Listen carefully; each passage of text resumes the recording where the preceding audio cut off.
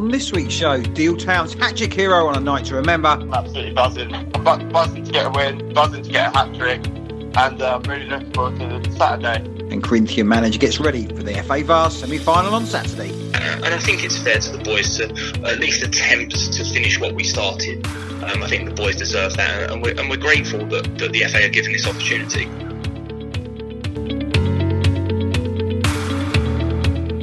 Hello everyone and welcome to this week's episode of the Kent On-League podcast. With the new season now firmly underway, we've got two more interviews for you this week. One with a man who had a night to remember on Tuesday, and the other with somebody desperately hoping that Saturday will follow suit. As always, I'm John Phipps, owner of the number one best value of 24 Eastbourne bed and breakfasts, according to TripAdvisor. And on the line now is a man who genuinely supports a team of trialists. It's Mr. Matt Gerard. How are you, mate? Well, I've been a trialist for most of my life, I think, mate, really. Putting people under Still a trialist here, mate. Yeah. I was expecting the call last night from that point of view. But what was that award, mate? Sorry? Well, it's not really an award, but it's just if you go on, if you go on TripAdvisor, they rank all these places by all sorts of things. And apparently we are, of 24 Eastbourne bed and breakfast, we are number one best value. Can you get something to put up or... I really wouldn't want to be honest. It's just something that I thought. I thought this new season I'm going to try and do, as well as taking the mick out of you, I'm going to take the mick out of myself, and that was the best thing I could come up with this week. So I've had an unremarkable week. Mate. Yeah.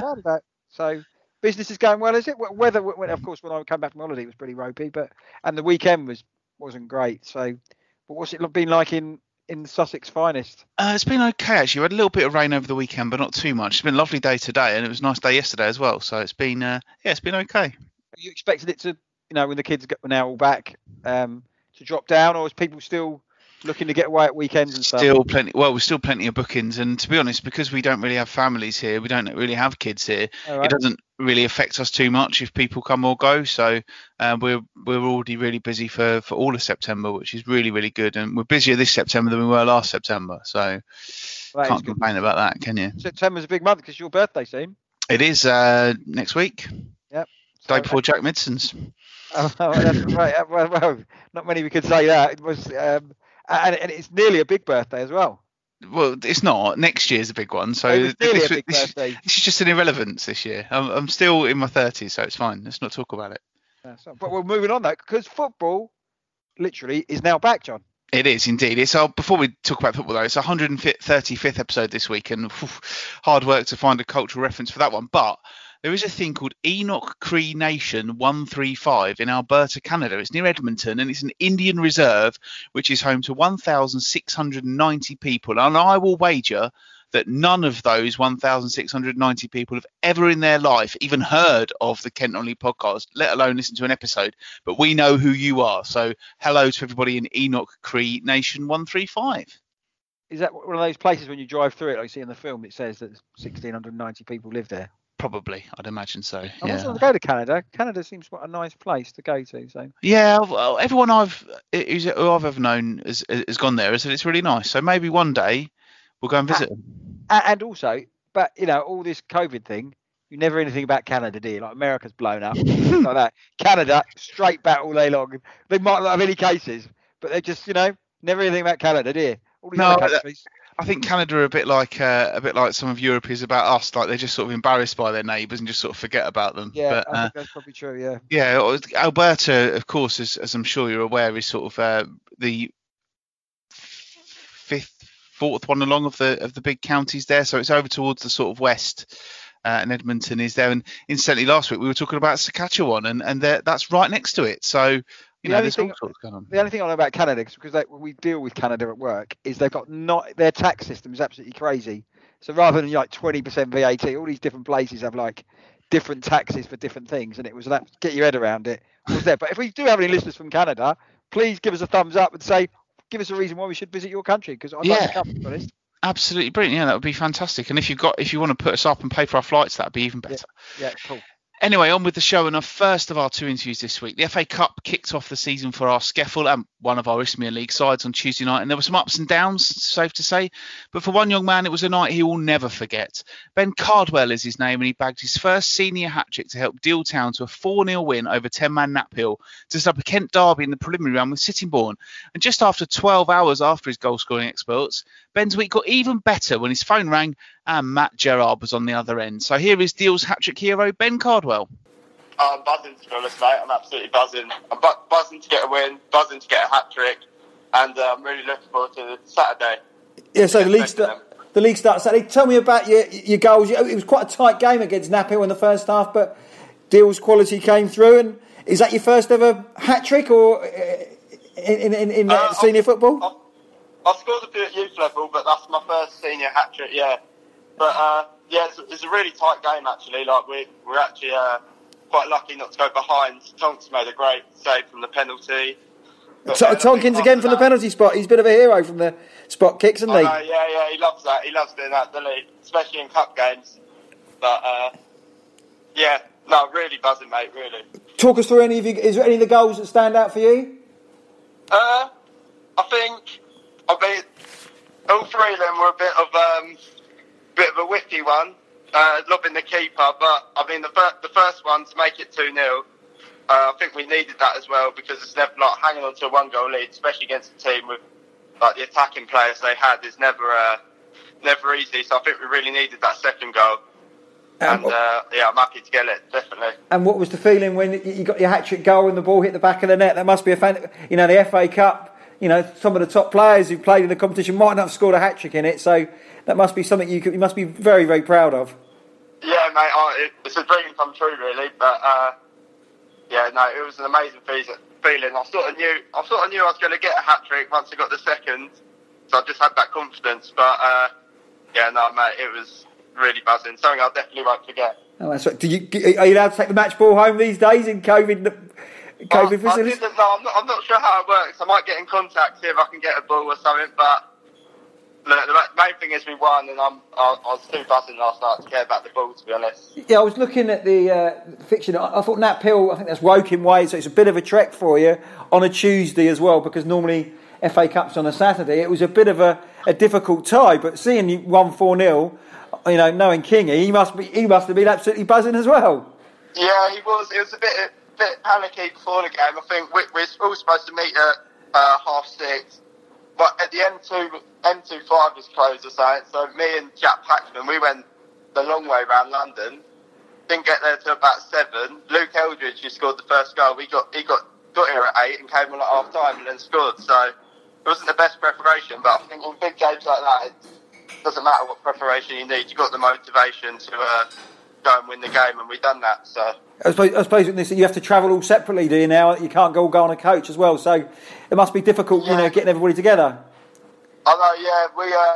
I think with me and Jack Paxman, we finished work and went straight there, but everyone came separate cars. What do you do for a living? I do landscaping and building. Right. So I'm not starting until 10:30 today. My boss is a bit of a legend and giving me a bit of a lie-in, which is always handy because I'm not feeling completely 100% today, that's for sure. How difficult is it that you had to go round the M25 working, then back up today? I presume days after scoring a hat-trick, it's a thing, but it must be tougher for a standard non-league player, isn't it? Yeah, it's always really hard, but I think if you are a non-league player, you just love playing football and you look forward to it. It doesn't matter how tired you are, you can't wait to play. So it has ups and downs. I know, especially doing the job I do, it's I do have days where I'm a bit run down, a bit tired, but I'm always ready to play football, that's for sure. Yeah, I suppose, having not played for 6 months as well, did you keep yourself fit over the lockdown as well? Were you kicking your heels a bit? Yeah, I used lockdown to get fit. Actually, I pulled my hamstring in December, and I haven't played since December. Right. So during lockdown, I spent basically the whole time running. I lost a couple of stone, so I definitely benefited from lockdown, and I just couldn't wait to play. I've been looking forward to this game, especially for the past couple of months. And how was it, the full 90 minutes? Was everybody blowing near the end, or is pre-season been good to get those wind in your sails, so to speak? No, I think I think we're all pretty much the fittest we've ever been.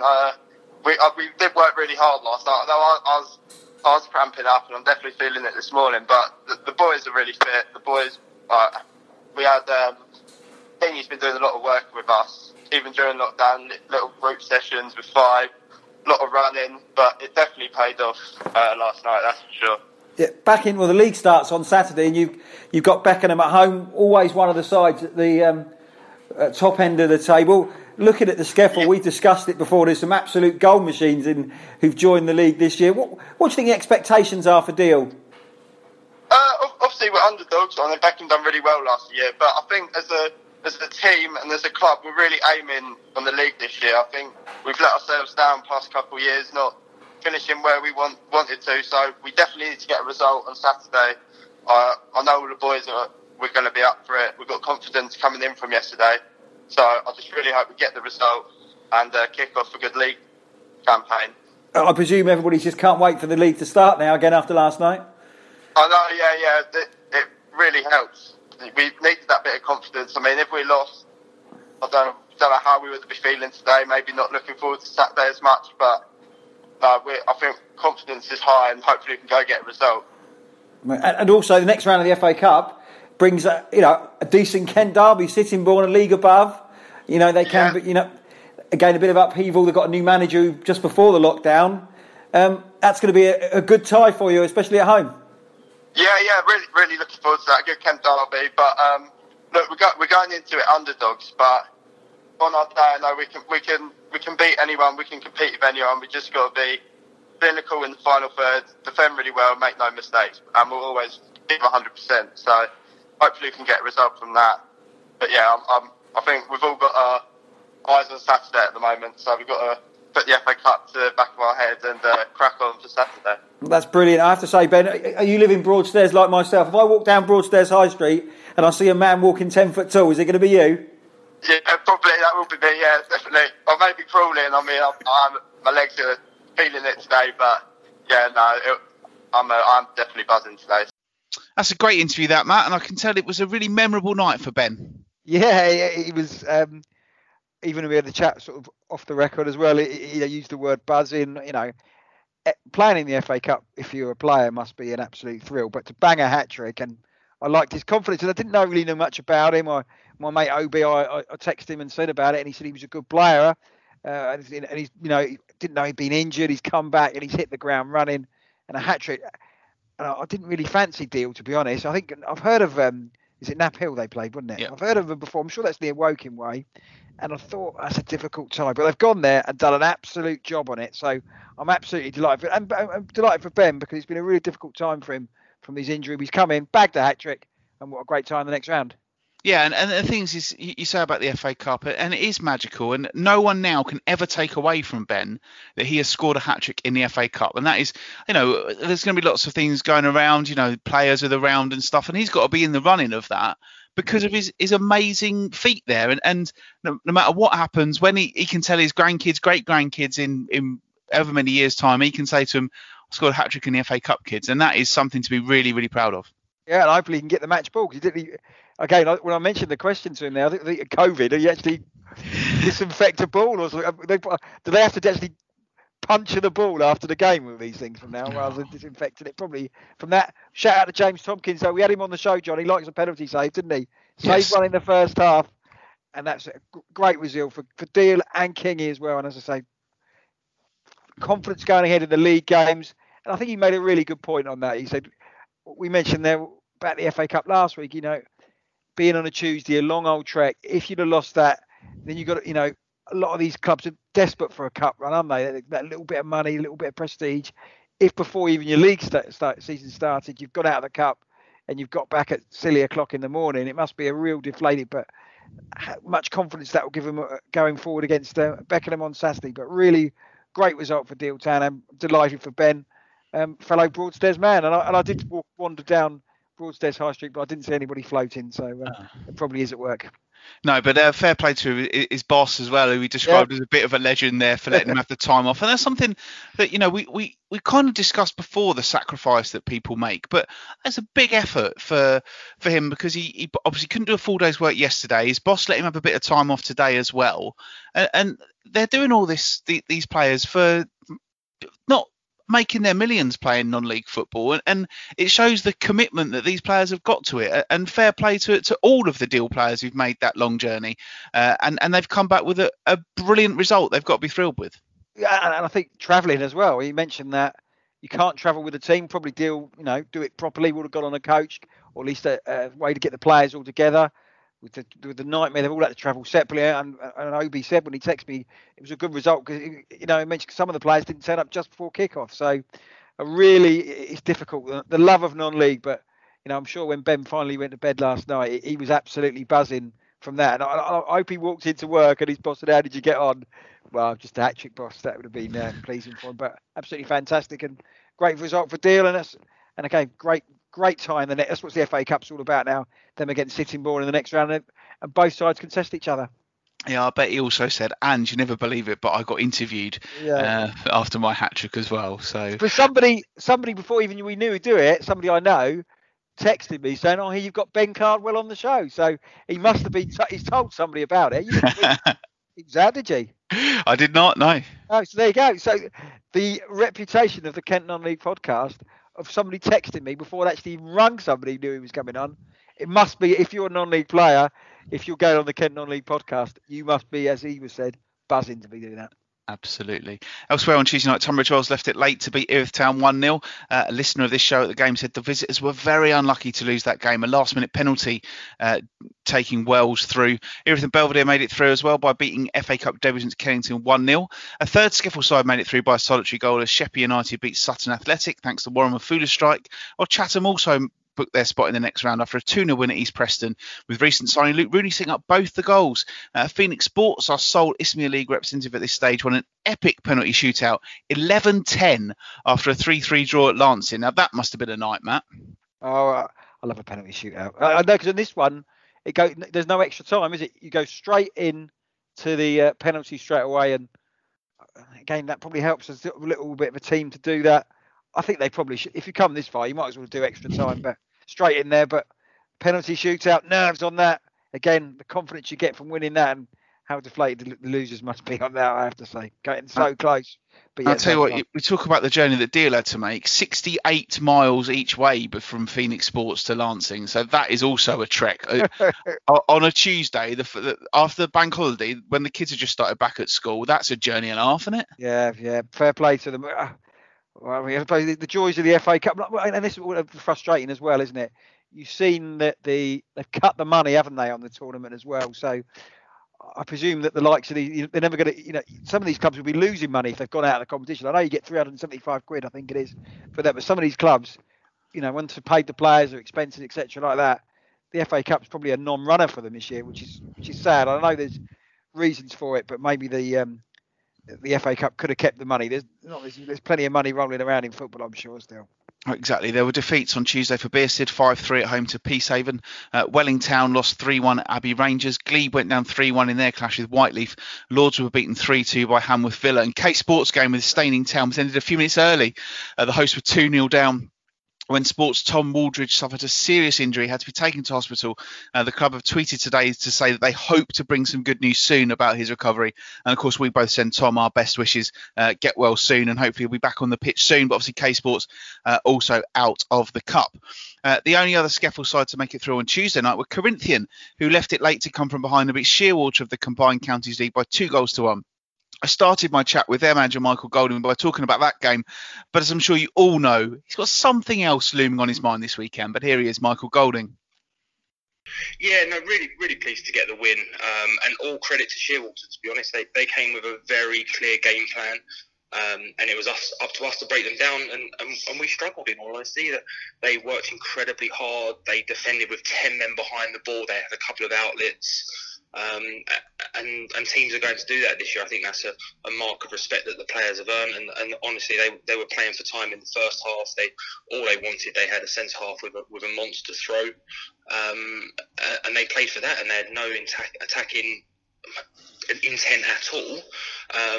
But we became a little bit predictable and one-dimensional in our attacks, which allowed them to get into their shape. So I think probably for a neutral, it was a very interesting cup tie. To be the manager of Corinthian last night was a little bit frustrating, because I don't think we covered ourselves in justice, but probably with what's ahead, it was a little bit understandable, probably.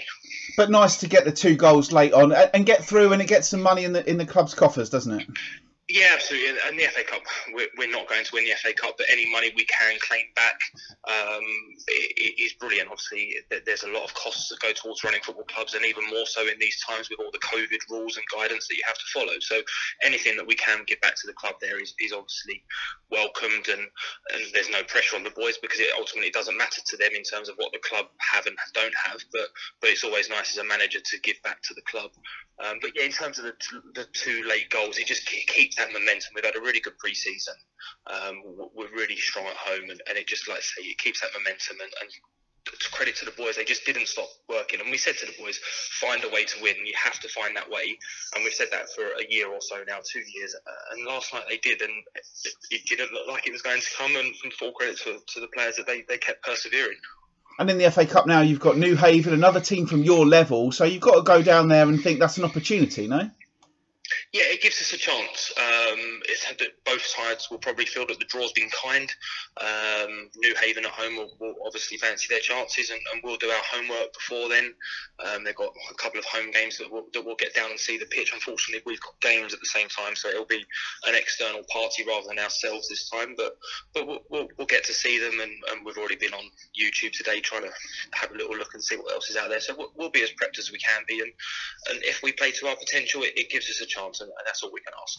Of course, before that FA Cup tie, you've got another game which I think we should probably discuss. The big one on Saturday at home to Hebburn. I know you sent someone up to watch them last night. Have you had the reports back? Yeah, so Sam, my assistant, was up there. We took the decision that one of us would go up there, and it was me to start with, and I've booked a train fare and was ready to get on the train to go up and watch, and then things changed during the day, and Sam ended up driving up there last night. So we caught up last night. We were on the phone till about 2:30 in the morning, and then we've spoken again briefly this morning, and we'll go out for dinner tonight, and we'll have another chat and formulate a game plan. So we're in constant conversation with each other, and all right, Hebburn is different because it's the FA Vase semi-final, but we're like that with every team and every game. We're in constant communication as a management team, but particularly Sam and myself.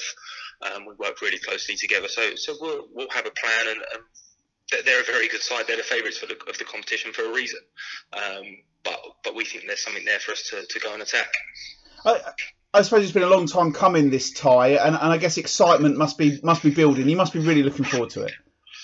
Yeah, I think with everything that we've gone through in terms of just football related, taking out COVID and everything like that, obviously the frustrations of the null and potentially losing a cup final, the Kent Cup final against Sheppey, and then the FA the whole way through have been saying, yes, the Vase is going to happen, yes, we're going to give you a date, and we were told that date would be given out in the middle of June, and then it didn't happen, and you get the dates for the FA Cup for the new season and the FA Vase, and hope just starts to dwindle, to then get that call 10 days ago or a week ago now, close to that.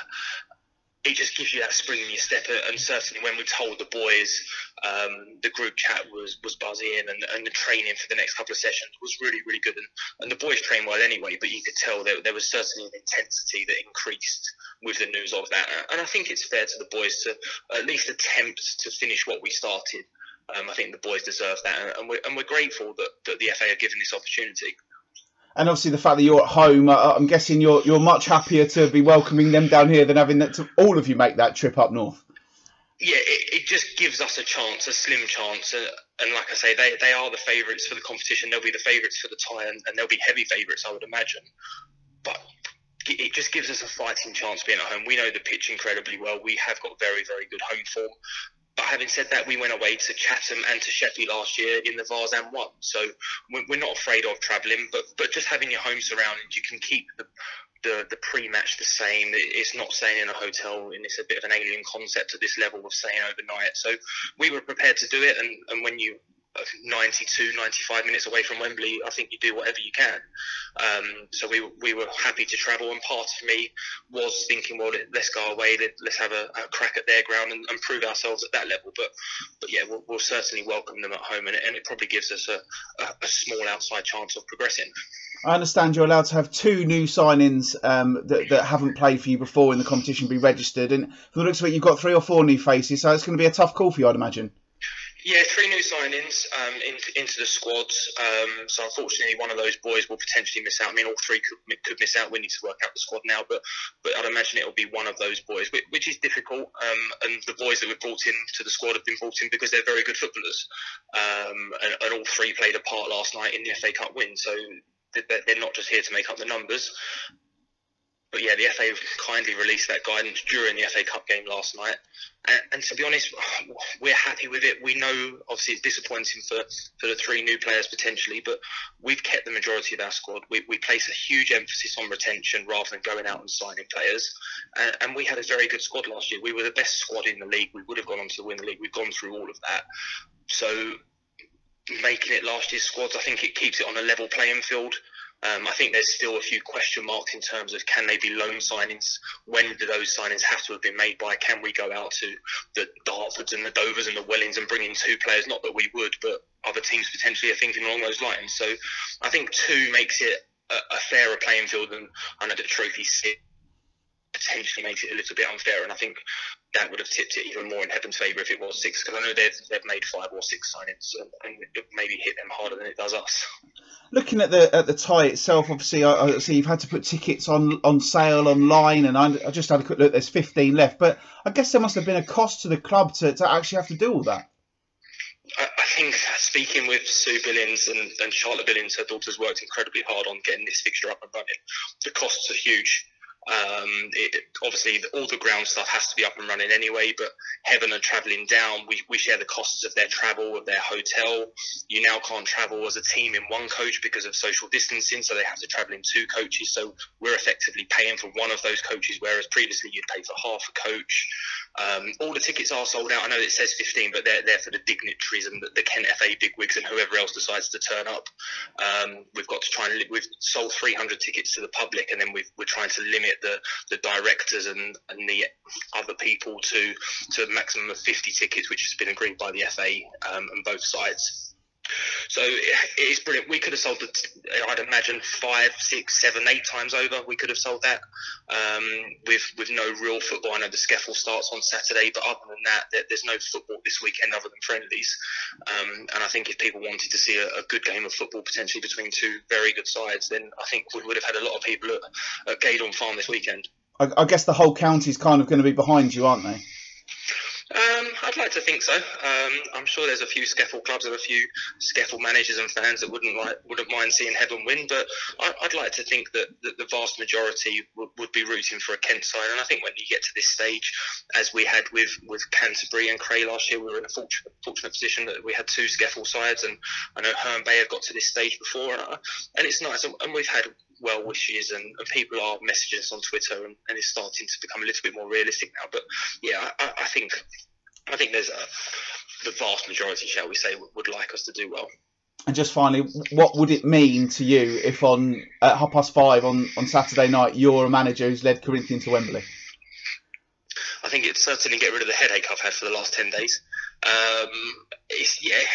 It would be incredible. I've said the whole way through, the Vase isn't about me. Yes, it would be fantastic, and it would be an honour to lead Corinthians out at Wembley, but it's for the players, it's for the players' families, their girlfriends, their wives, it's for the people behind the scenes, the Sue Billings, the Charlotte Billings at the club that work so hard and don't get any praise, and we don't see what they do, but they work incredibly hard, and for them people, those kind of people, to have that day out at Wembley, it's all about, and the players getting that opportunity to play.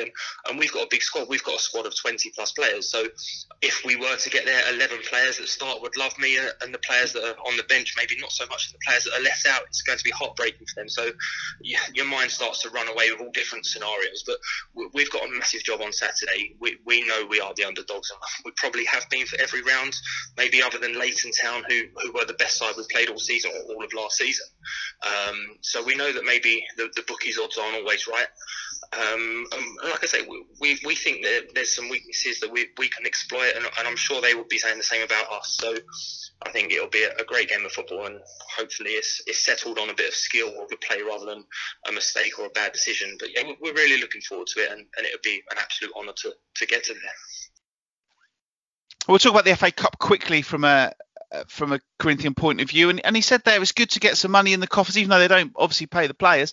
It's good to get some money in the coffers and get through. And New Haven in the next round, another team at that level, they view that as an opportunity to progress again. Yeah, and I was checking the scores on the Scaffold site. Brilliant job the Scaffold site doing, getting the scores. So you can look at the scores. I saw they were 1-0 down. I think they scored about 62 minutes, the visitors. I think it was something like that. I thought, maybe they got an eye on the cup. But then when I looked at it again, they won 2-1. How late were the goals there, John? 81 and 88, I think it was. Oh, scenes there. So, yeah. But as we say, they've got the habit of winning football matches, Corinthian, haven't they? And they've probably haven't lost too many players from last season. And they're well drilled by Michael. You wouldn't be, if they'd gone out, you'd have said, maybe they had the eyes on the FA Vars, but maybe that's a little bit of confidence boost as they go ahead on Saturday as well against Hebburn, which is an absolutely massive game. But character shown by Corinthian, and they've got a good chance in the next round as well. New Haven, again, that's a trek, isn't it? So that's on a Saturday, so that's not too bad, but an absolutely fantastic result for them. And fingers crossed for the weekend. Hebburn, they're the favourites to win the competition, I think. So you don't know what you're going to get, but it will be an interesting game, and I think it's an early contender for game of the season, John. We're only in week 2 of the season, isn't it, really, with this one? Should have been played last year, but fingers crossed, Corinthian, they can do it and be kicking off at Wembley at the end of the month. Yeah, I think Michael said there, he says Hebburn are the favourites. He knows it's going to be a tough tie, but they're at home. That's the big thing. It's a one-off tie. And funny enough, not long after I was on the phone to Michael Golding, I had a call from Kent managerial legend Tommy Sampson, and just having a general chat, because as we do every now and then. And he said to me, it's an interesting one with regards to Corinthian. He said the difficulty is you don't have that second opportunity, but I said to him in response to that, but it's a one-off tie, and if you're up against the team who are the favourites in a one-off tie and you're at home, there's no reason for Corinthian to fear anything. And as Michael said there, the ruling is that you can bring in 2 new players who weren't registered to play for you last season. He's got 3 new signings, so it's going to be at least one of those is going to miss out. He did kind of indicate it might be all 3 who don't make it, because he's got his settled team, and sort of see how we go. And the way that Corinthian have operated by keeping players and retaining their players does set them up, because Hebburn, we don't know much about what they've done with their squad, but they could have lost a lot of players. They could have had changes, brought in new players who won't be able to play. So it just plays in their favour. And, a smaller attendance than perhaps there might have been, I think that also plays into Corinthians' hands, and everything points to being in Corinthians' favour, but they've got to take the game on and be professional and try and get a result, because it isn't going to be easy. Hebburn are obviously a very strong side. They won 4-1 in the FA Cup on Tuesday night, a game, as Michael said there, that was watched by his assistant manager as well. But one thing you can't say is Corinthian haven't done their homework. They've prepped properly. They've gone up there, they've watched them, they know what they're all about, they know what they're going to expect. And Saturday is going to be a fantastic day, I'm sure, and hopefully, fingers crossed, Corinthian can get the result. I think he's probably done, knowing Michael as we do, he's probably done a lot of work on Hebburn when he was in lockdown about this. If it was coming back, knowing how they were going to play again, you have to, you admire, it's a trek for his assistant manager to go up there, but he's watched it, and they will be so prepared. I think, the home, he must you knew they were at home before we recorded the pod, didn't he? But you couldn't say anything. But once you told me after the pod, that must give the Corinthian players a hell of a lift, thinking, right, we're at home, we don't have to go anything out of our normal routine. We could just treat it as a game. Well, Hebburn have got to come all this way, probably have a late stopover, etc., like that. Maybe puts them at a little disadvantage. I think the home advantage could be absolutely crucial for them, and real fingers crossed that they can actually get a result and be walking out at Wembley. Again, I think they've got a chance, because they don't lose many football matches, John, and I think that's absolutely key. And again, maybe the same for Hebburn, but I think the home advantage will be the key factor, and Corinthian are going to do it.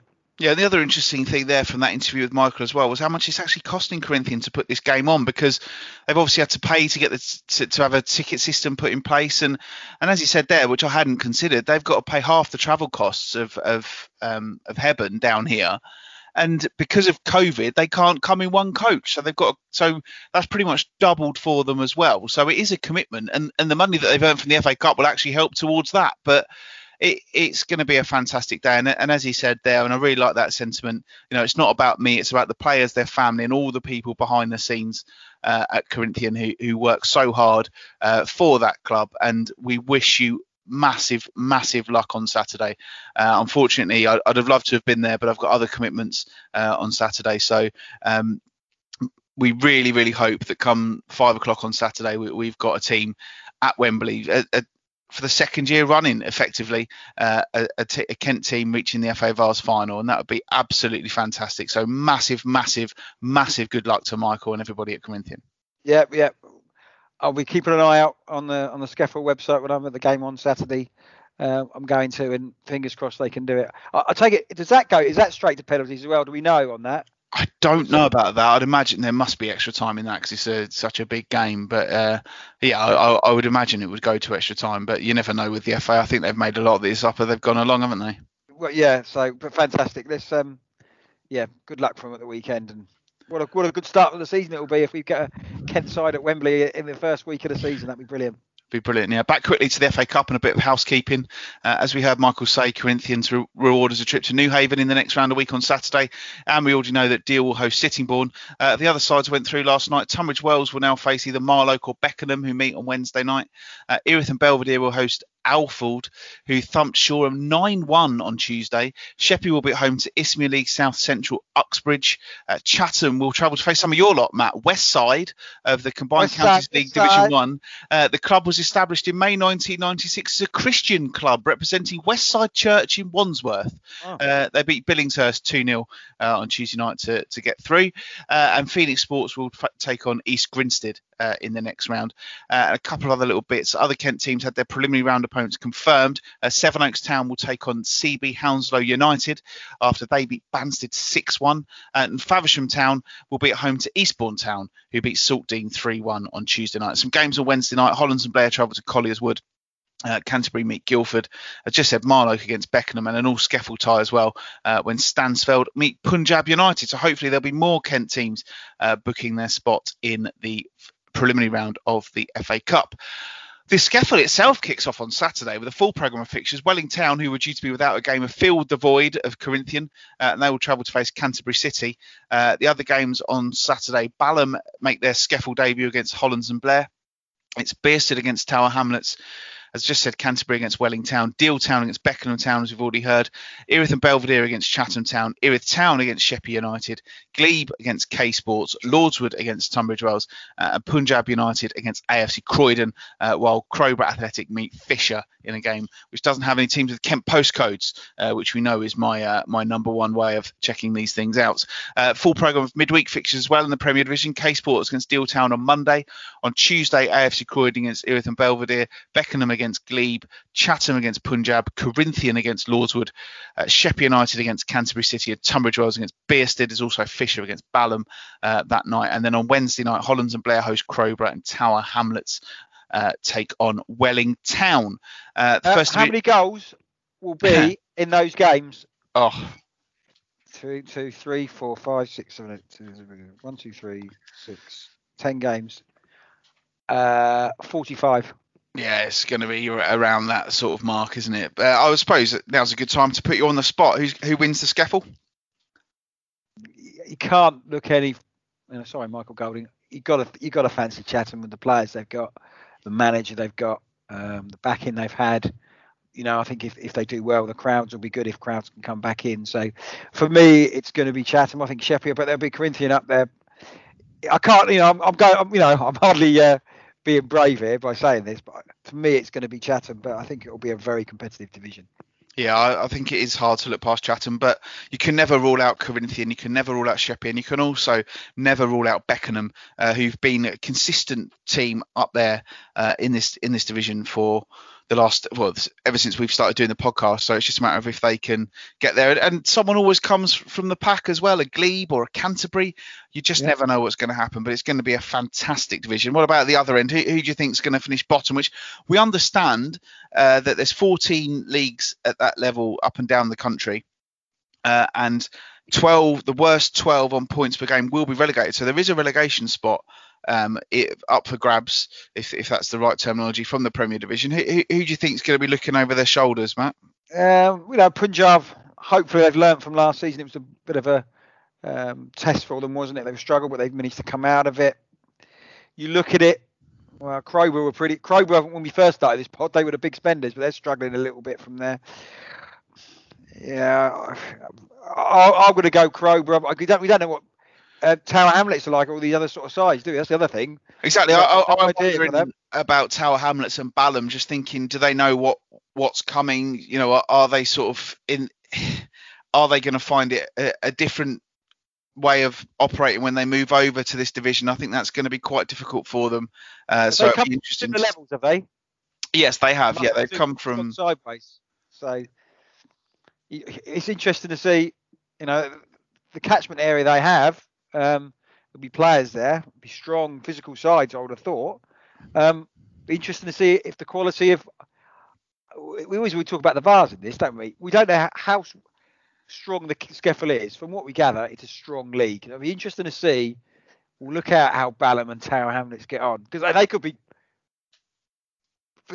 brilliant and surprise a lot of teams. We've got no idea, but maybe after the first week of the season, the first game and the midweek game, we'll know a little bit more, I would have thought. So Tower Hamlets went out of the cup last night at Langley Wanderers, who aren't one of the strongest teams in the Sussex League. So that may be a bit of an indicator of where they sit. But it'll be interesting to see how these teams progress, because it is one of those things really, and it is an unknown quantity, and I suppose that does make it difficult for them to move into this division, because especially there may be some sort of level of travelling involved that they may not be used to. And you say it is always the thing. I mean, Tower Hamlets, do you know what? I'm going to stick my neck out and say they're going to find it hard, because they've obviously been transferred across from the Essex League, and at the end of the season they were second from bottom in that league. So maybe they're whipping boys, are you? I'm not saying whipping boys, but I'm just saying that, they were in the Essex Senior League, and there's not a lot of teams in there that we're that well. Sporting Bengal United have got a bit of Kent history, and they were above them by 3 points and 4 positions. So probably safe to say that Tower Hamlets may find things a little bit tough. And noticeably, I'm just looking at some of the results from last season. They've found it really hard to win games at home, and obviously now moved to a different home stadium. Yeah. So I think it's going to be a bit of a struggle for them, I think, unfortunately. Well, interesting. Again, all we've just said over the last 5 minutes could be completely blown out the window by them being from that. But that's what we love about the SCEFL. I'm expecting goals. And again, if you follow this pod, you must love football. Go on the SCEFL website. Brilliant information on there. Anything live updates of scores as well. Perfect site. I'm looking out for my people I know. Bradley Baker, my mate's nephew who's playing for Deal. Josh, who's playing for Canterbury. Obi, the old man of the lot, if he can get himself fit, we'll be getting there. But so we're looking out for the players I know. And if anybody from those leagues wants to come on the pod, you're more than welcome. Come on and we can have a chat with you. So we'd love it. Go down there. Yeah, do get in touch with us, and also, anyone. And so we said Tower Hamlets, you're playing in Kent, so do feel free if anyone out there would like to come on and tell us that you're not going to find it hard and what your hopes and expectations are. We'd love to hear from you. The First Division just got games on Saturday. I've done some double checking over postcodes during the summer as well, just to firm up completely who fits into my Kent postcode criteria. And all of these fixtures this weekend do include at least one genuine Kent team. So it's FC Elmstead against Croydon, Greenways against Bryden Ropes, Kennington against Holmesdale, Lydd Town against Stansfeld, Meridian VP at home to Sutton Athletic, Rochester United against Forest Hill Park, Rusthall against Kent Football United, and Snodland Town against Lewisham Borough. Division 1, again, Matt, is going to be a wide open division. I think Rochester have just changed manager. Interesting. But who's your tips there, mate? Snodland Town. I don't. Again, give me a couple of weeks to look in the season. Who did well last season there? Kennington are up there, aren't they normally? Kennington, yeah, I fancy Kennington to win the league. But do you know what? I think Snodden's not the worst possibility. So obviously we had their manager on, didn't we, Luke? Yeah. He's brought up all his players who've done so well in the league below, and it'll be really interesting to see how they get on. Starting, of course, with that game against Lewisham Borough on Saturday. So we'll look forward to seeing how they progress over the coming weeks. And like Matt says, by the end of September, we'll probably have an idea of who's going to be the really strong teams and who's going to be the really weak teams. But if someone was doing odds, I'd probably go on a double of Chatham Town and Kennington as my pair to do well. I'll be scouring the goal scoring as well, because I always look out for these players, and there'll be somebody who would have banged in goal after goal. You think, we could do a job up the high. Look, goal scorers are like a fine wine, aren't they? You could get one of them, you can enjoy them. So, I'll be looking out for the goal scorers names on that. The Skeffel site, brilliant. Live updates, great site. So fair play to them for keeping us informed. Yeah, elsewhere around the county then. So Dover Athletic played their first friendly last night, and at one point, was it 10 trialists you had on the pitch? Yeah, we did. We've used a lot of trialists this summer. So I don't think we didn't use, apart from the keeper, Ratton, and some of the new sign-ins, they haven't been, none of the old school have been used. I don't know because they don't want to play, or B, for that reason. So I'm going to the Margate Dover game on Saturday, so we'll find out a little bit for more. But yeah, it's a good, it's a clean sheet, it's a win, and hopefully one of the trialists or numerous trialists could be doing a job. But it's still, you're still 4 weeks away from the National League to start, so which is a long old time, isn't it? So there'll be plenty of work done between now and then from Andy Hessenthaler. So we'll see how it goes, but at least have a look at them, and looking forward to going setting foot in a football ground on Saturday against Margate. And Margate not having the greatest pre-season, and of course their season's coming a little bit quicker than, they'll be back starting the following week, isn't it? The 12th, is it, or the 19th? I believe so, yeah. Yeah, so it's going to be interesting to see how it goes on. But yeah, win for Dover. There you go. Take that. Going to piss this league, John. You can beat that bit out. I genuinely, he's always like this. If I say that phrase so many times, he gets so carried away. Bless him. Do you know anything about any? I don't expect you to give me any names, but do you know anything about any of these trialists? Are there any cop? I know a couple of names, but I'm not going to give out.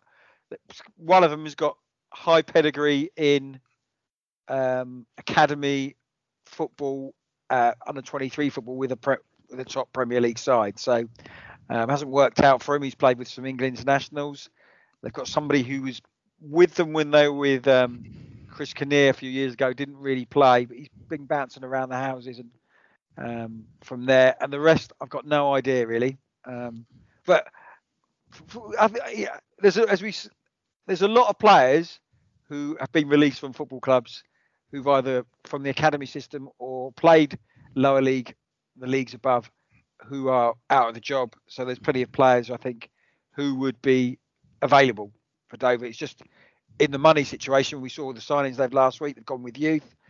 Are they keeping money back to bring in a little bit of experience? I'm sure they're going to use the loan system as well. But one of them's got very high pedigree from an ex-Premier League club in the under-23. So, but there's a big difference between under-23 football in the Premier League, I would have thought, and the rough and tumble of the National League. So just see how it goes. Yeah, we did just incidentally say that Margate start their season on the 12th. They don't. It's actually on the 19th. No. And the fixtures for the Isthmian League were released last week, and I just looking down them now, I didn't realise. Opening day of the season, the 19th of September, Worthing against Folkestone Invicta. Now, that was two of the teams who were right at the top when that season came to an end, but we'll obviously discuss that in due course. The National League, meanwhile, will be announcing their fixtures next Tuesday. So, Matt Gerard, you'll be planning your winter, won't you? Yes, it'll be interesting to see. I have done half my spreadsheet, John, because I did do the Folkestone and Margate and Cray fixtures in my spreadsheet. So very good. Next week it will be complete because all the other fixtures are out when everybody plays. I see the National League are playing loads of games in the Christmas, and as is the Isthmian League, which is good to see. So yeah, okay, it's still a long way for the National League. Everybody else is starting, but 4 weeks is still a bit of a long way to go. It's a month today, isn't it? So we're so September. Yeah, so a long way to go yet, but yeah, look, hopefully nothing is ended. But you look at places up again, like Bolton and places. Yeah, we're going back to the Corona situation, but certain places in lockdown. Can you bring in a football team to play? I honestly don't know if. Who knows? But no, looking. Yeah, so I'm looking at this. It's like normally the beginning of July now, isn't it? Yeah. And see where you would check where you were. So there's still a long way to go for all our National League sides, and including one of our National League sides made a signing today. Their first signing, John, I think, which means all the National League sides made a signing. Do you know about this one? I didn't. I had an exit from Bromley, but I didn't on my list. But I didn't have a signing, so hit me. They brought Liam Trotter. Oh, you remember, midfielder, only 32. Yeah.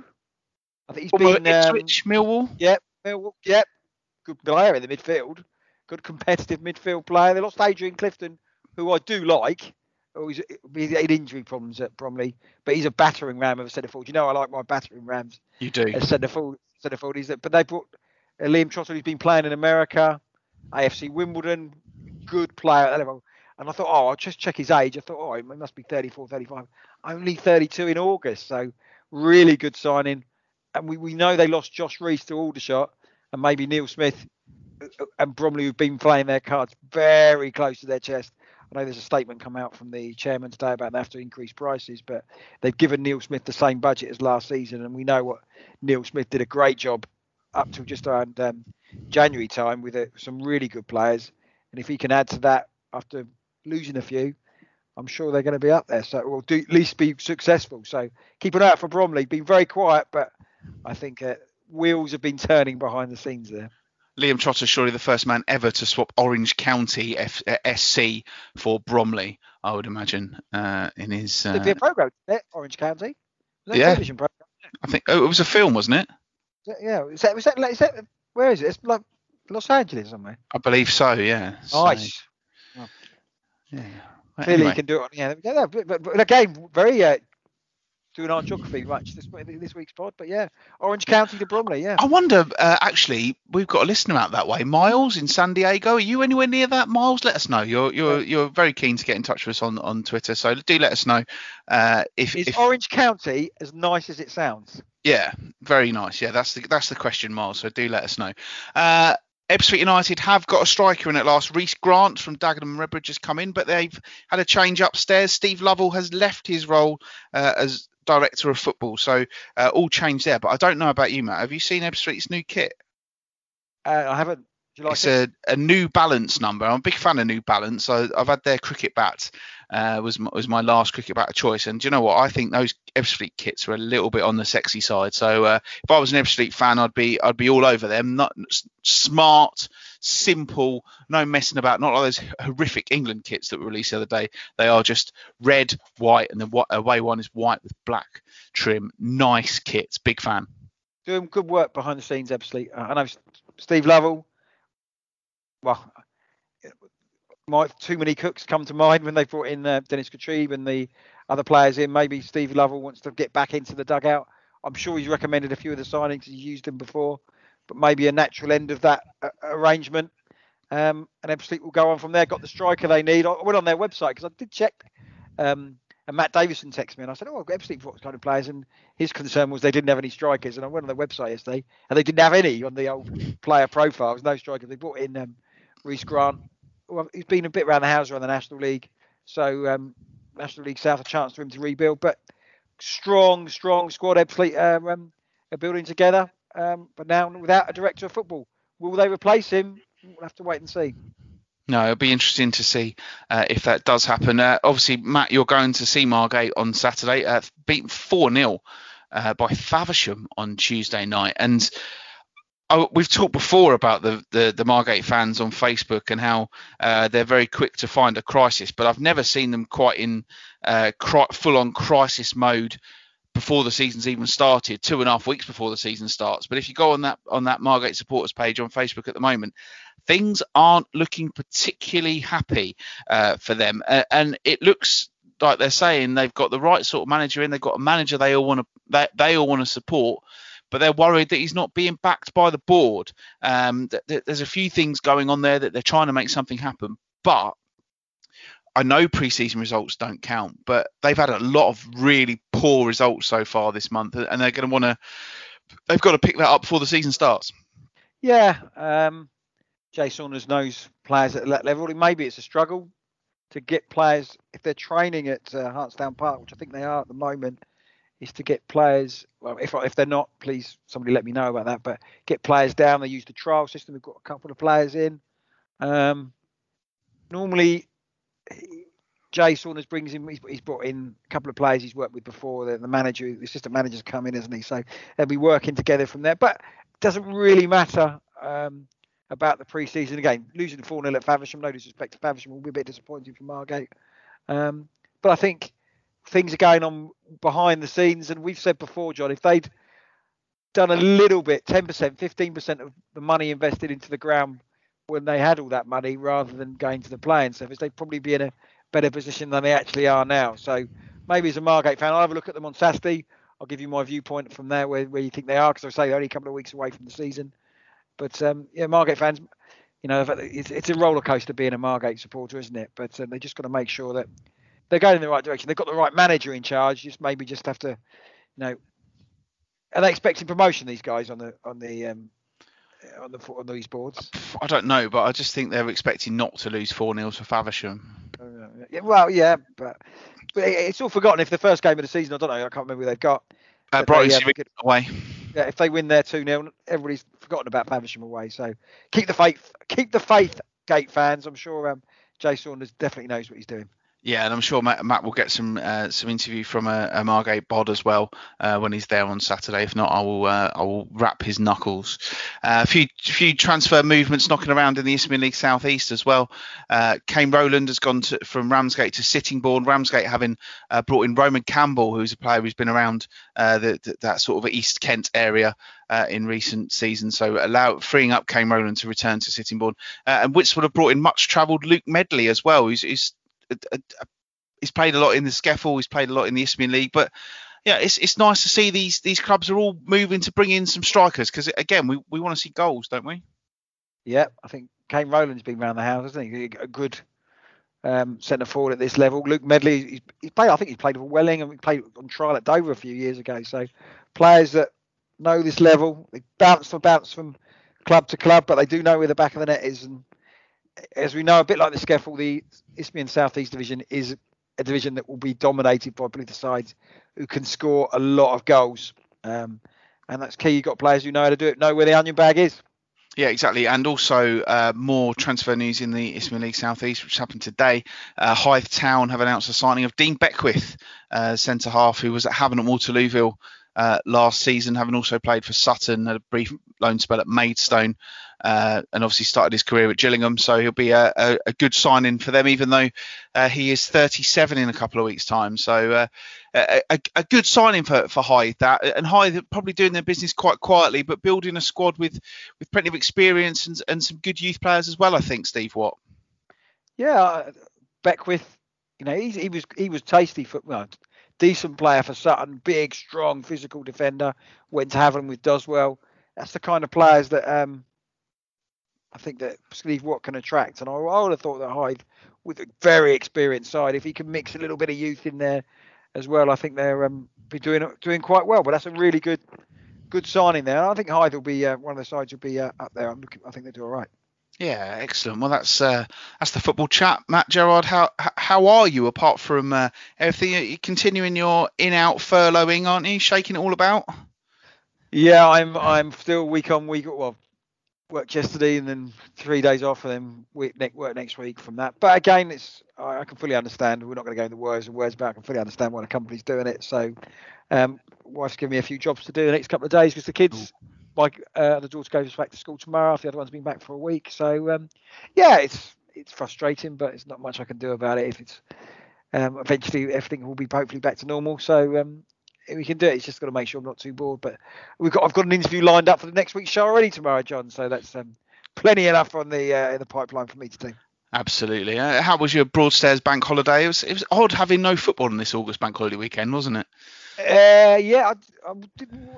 The weather on Saturday was atrocious, wasn't it? So we didn't do too much. Sunday, we've done a lot of walking, really, because we went on holiday. We did a lot of walking. It wasn't good, and we did a lot of walking around about now. The weather wasn't too bad on the weekend. So, yeah, it's just sort of the build up now when we got back from holidays, getting the kids back to school, and now it's a week since we come back, and now it's back into the old routine from February, which is making sure the kids got their bits and pieces and things like that. So hopefully the bit of normality's coming. But apart from that, now it's just sort of normally football's, your middle of the season, midweek games coming up. But there's a few games coming up I'm going to try and get to. So yeah, it's not too bad. We could do with the weather cheering up a little bit. We've still got a couple more weeks of the beach up. But what I would say, when you go to Cornwall, we went to Cornwall and Bude down there.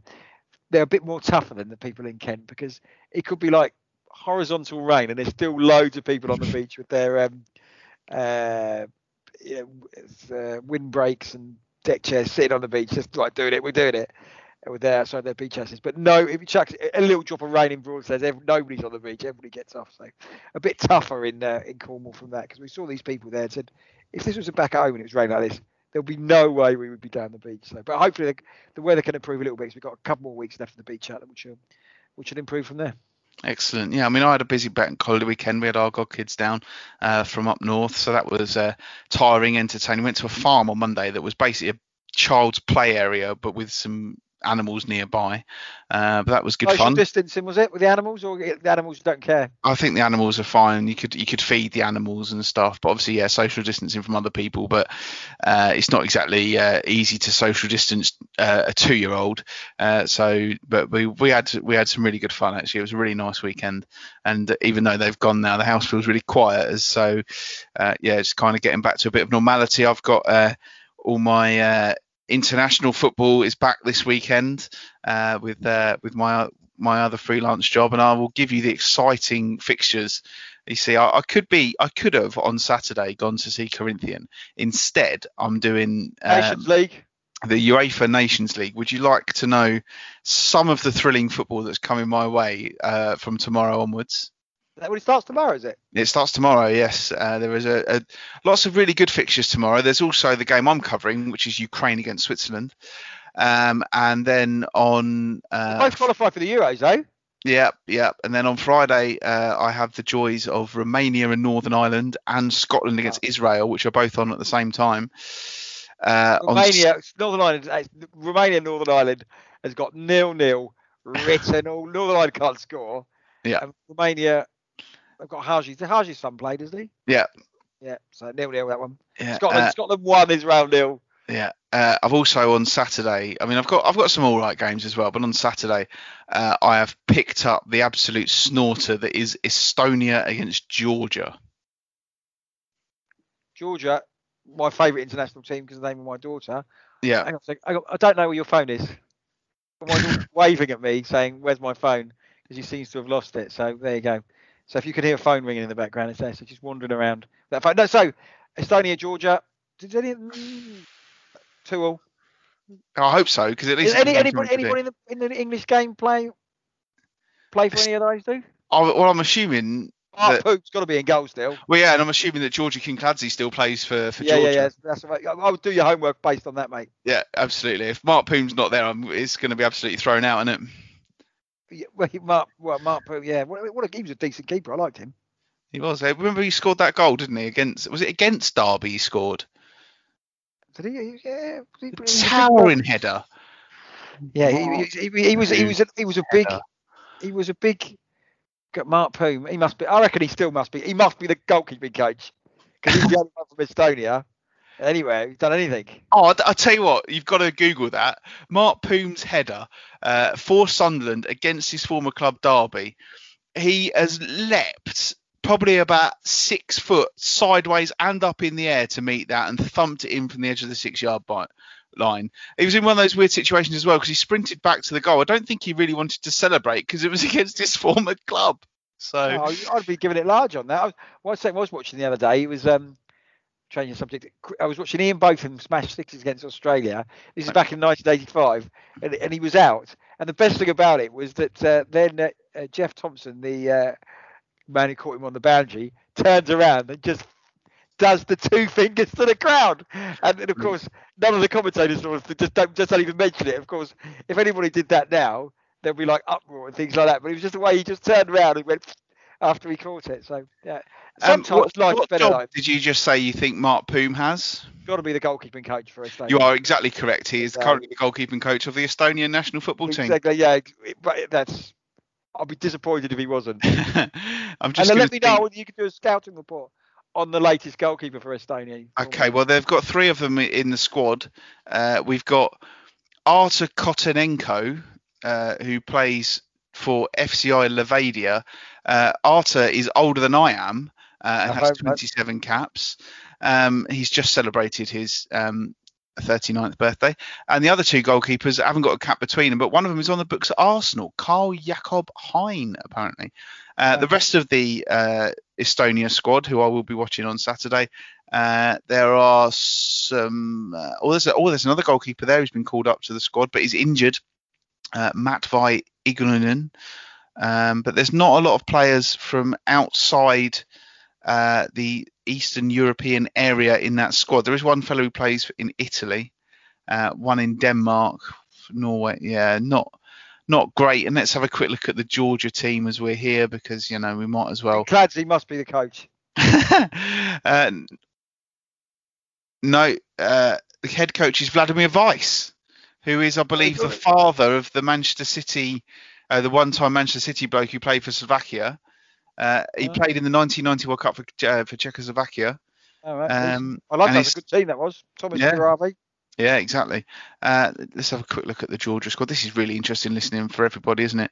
There's hardly anyone you'd have ever heard of in that squad. And Georgi Kinkladze not listed. What's he up to these days? Anyway, I'm going to worry about Georgi Kinkladze and his existence. I'm going to let everybody else go because I don't think anybody else needs to listen to this.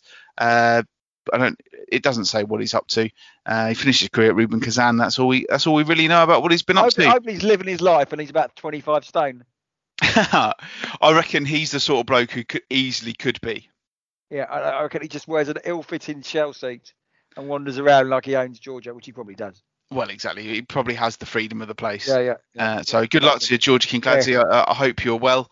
And of course, thank you everybody for listening to this week's Kent Only podcast, the special Estonia-Georgia edition. And be sure to find out how that game goes next week. Don't forget to get in touch with us on social media at Kent NL Podcast is where you'll find us on Twitter. On Facebook, just search for Kent Only Podcast and we will appear. I'm at John Phipps 81. Matt is at Matthew_Gerard. We always love to hear from our listeners, so do please get in touch. But thank you ever so much to both of our guests this week, and congratulations again to Ben for his hat-trick, and obviously huge good luck to Michael and everybody at Corinthian for their big game on Saturday. And you'll hear from us next week how that game has gone. Hopefully we'll be planning for a trip to Wembley. But in the meantime, thank you so much for listening, and we will speak to you all next week. I'm finally going to a game on Saturday. Hurrah!